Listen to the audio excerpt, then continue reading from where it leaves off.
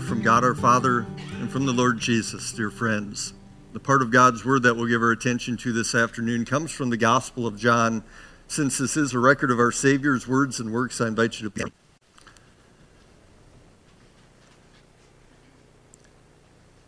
Then came the festival of dedication at Jerusalem.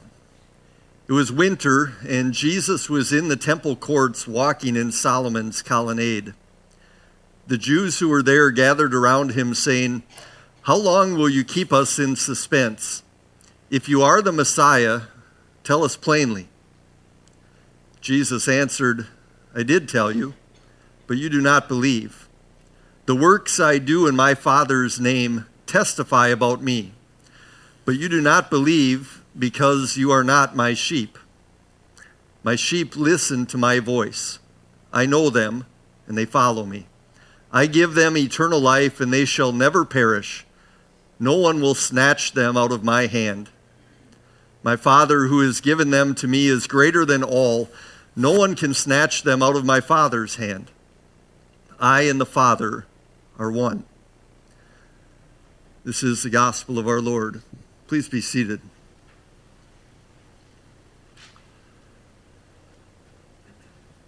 I think probably many of you know that John chapter 10 is that very well-known Good Shepherd chapter in the Gospels. But it wasn't a single lesson taught by Jesus on a single day. Some of the very familiar words from earlier in this chapter were spoken about 2 months before the words in our verses today. Back then, Jesus had said, "I am the good shepherd. I know my sheep." He said, "I lay down my life for the sheep. This is why the Father loves me." He said, "No one takes it from me. I lay it down on my own, and I have authority to take it up again." But these beautiful words that we hold so dear actually divided the people who first heard them. Some of the people who were listening said, "He has a demon. He's out of his mind. Why listen to him? The world is full of talkers, but this is really over the top. This guy is out of his mind." But others said, "These are not the words of someone demon-possessed. Can a demon open the eyes of the blind?" These people were listening and also watching, and they were starting to put things together. The words Jesus had spoken certainly had an impact on everyone who was listening, one way or the other. And then he just kind of let them simmer for a little while. Now, about 2 months later, he's back in Jerusalem. It's the festival of dedication, festival that celebrated the purification and rededication of the temple under Judas Maccabeus after it had been desecrated by enemies. And now Jesus was going to have a chance to take up this lesson once again. And would the reaction by the people be any different this time? As Jesus was walking in the temple courts, the Jews who were there, maybe some of the same ones who had dismissed his teaching earlier, they gathered around him and they press him with this question. They say, "How long will you keep us in suspense? If you are the Messiah, tell us plainly." And maybe we kind of wonder if they were sincere with this question, or if these are just empty words. For us, when we don't know what's behind a person's words, we know we have an obligation to take them in the kindest possible way. We have an obligation to put the best construction on things. But Jesus, of course, knows everything. And his reply on this occasion demonstrated that this question was not sincere. He said to them, "I did tell you, but you do not believe. I did tell you. And there's no doubt he had. I mean, if you go back to some of the earlier chapters in John's gospel, just think of the many statements that Jesus made publicly and openly that said exactly who he is. The scriptures testify about me, Jesus said, talking about all of those Old Testament scriptures that pointed ahead to the coming Messiah. I have come in my Father's name. I am the bread that came down from heaven. The living Father sent me. I am from above. If you do not believe that I am the one, you will die in your sins. I tell you the truth, before Abraham was born, I am. He did tell them. All of these statements offer proof that Jesus is the Messiah. They take people in that direction that Jesus was claiming about himself. They show that he's the very Son of God and that he's God himself. And the people were understanding Jesus' words. I mean, when he made this last statement, we're told that the people started to pick up stones. They're going to stone him, put him to death, because they understood what he was claiming. And in their opinion, it was blasphemy. He had told them. The problem was that they weren't believing. The fact is, Jesus hadn't just told them. He had also shown them by the things that he did. The miracles that he had performed up to this point in his ministry verified also that the words of his opponents were empty, insincere. He said to them, "The works I do in my Father's name, they testify about me." 2 months earlier, some in the crowd had recognized that. After Jesus had restored the sight of a man who was born blind, remember the people asked, "Can a demon open the eyes of the blind?" They were putting it together. But of course, there were many other things that also offered the same proof. By this time, Jesus had already turned that water into wine, the wedding celebration in Cana. You can imagine how some of the guests who had gathered on that day must have shared the experience they had with others when they left. There was a man who was lame that Jesus healed on the Sabbath day. And after he healed him, that man went to the Jews and told them that it was Jesus himself who had made him well. And after that little encounter, we're told that they tried all the more to kill Jesus. There was the feeding of the 5,000, probably closer to 20,000 since only the men were counted. No doubt, news about that miracle would have spread like wildfire. It's not as if Jesus hadn't told them. It's not as if he hadn't done things to verify his words. The problem here wasn't with Jesus. It wasn't a lack of communication on his part. The problem was with the people. Jesus said, "You do not believe because you are not my sheep." We don't want to misunderstand. It's not that Jesus didn't want them to be his sheep. The very fact that he continued to speak to them, to point to himself as the good shepherd, even as they were rejecting him, shows that he wanted them to be part of the flock.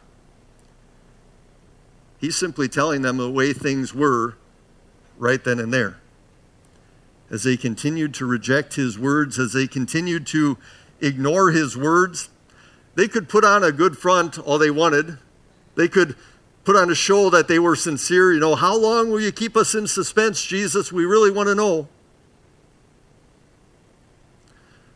But the fact is, their words were empty. "You are not my sheep," Jesus says.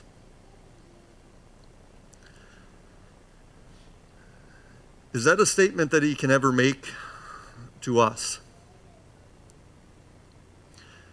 Maybe we go to him in prayer, asking for direction and guidance on something, but our words are empty because we've already decided what it is we're going to do. Or maybe we go in prayer asking him to strengthen us for our battle against temptation. That sounds good, but our words are empty because we have no real intention of leaving behind that sin that we love so much. Maybe we go and ask him to give us insight so that we can better understand and better accept some of the hard teachings in his word, especially those that are so out of step with the world in which we live. Give me that insight, Jesus, that understanding.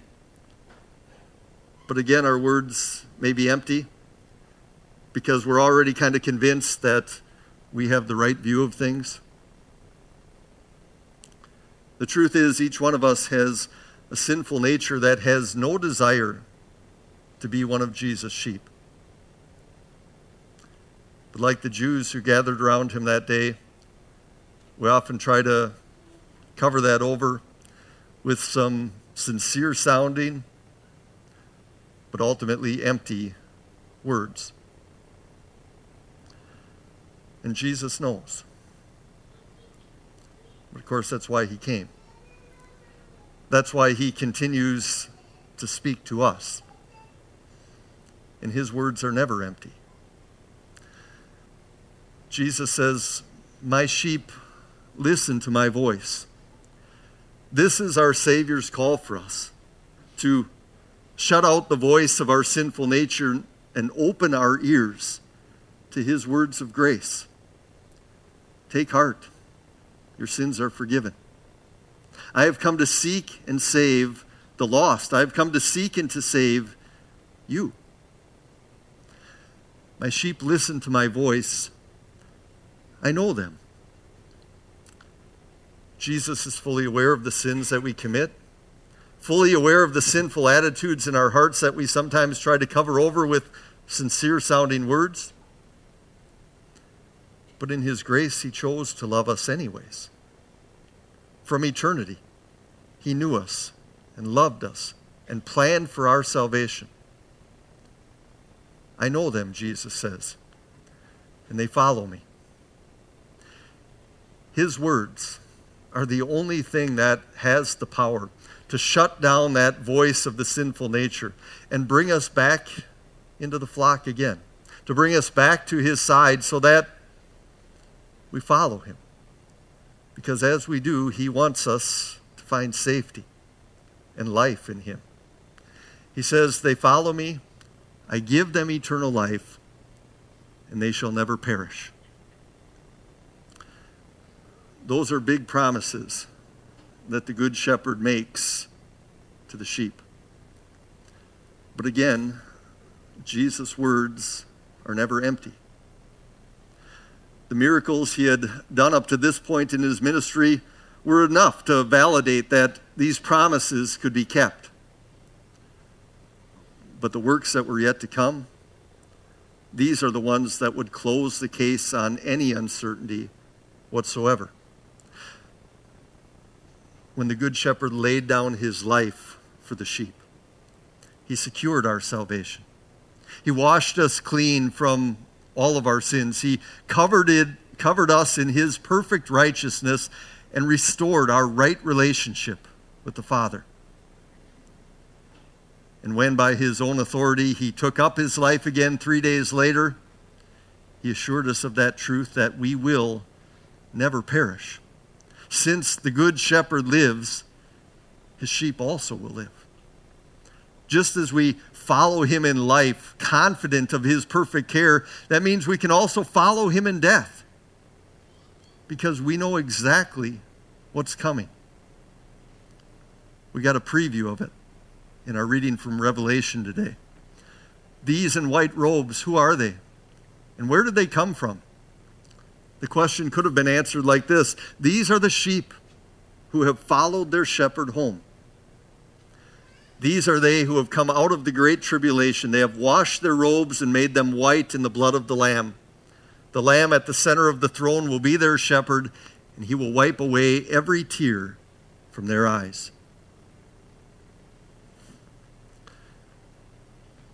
Jesus' innocent death and his glorious resurrection is what shows that his words are never empty. His promises never fail. And so we follow. And as we do, as we continue to journey through this world, where Satan is still pursuing us and wanting to devour us, where the world is still trying to deceive us and make us part of its own, where our own sinful nature continues to war against that new person that God created in us when he brought us to faith in Jesus. As we continue to journey through life in this fallen world, we can hold on to that last promise that we hear from the Good Shepherd in these verses. No one will snatch them out of my hand.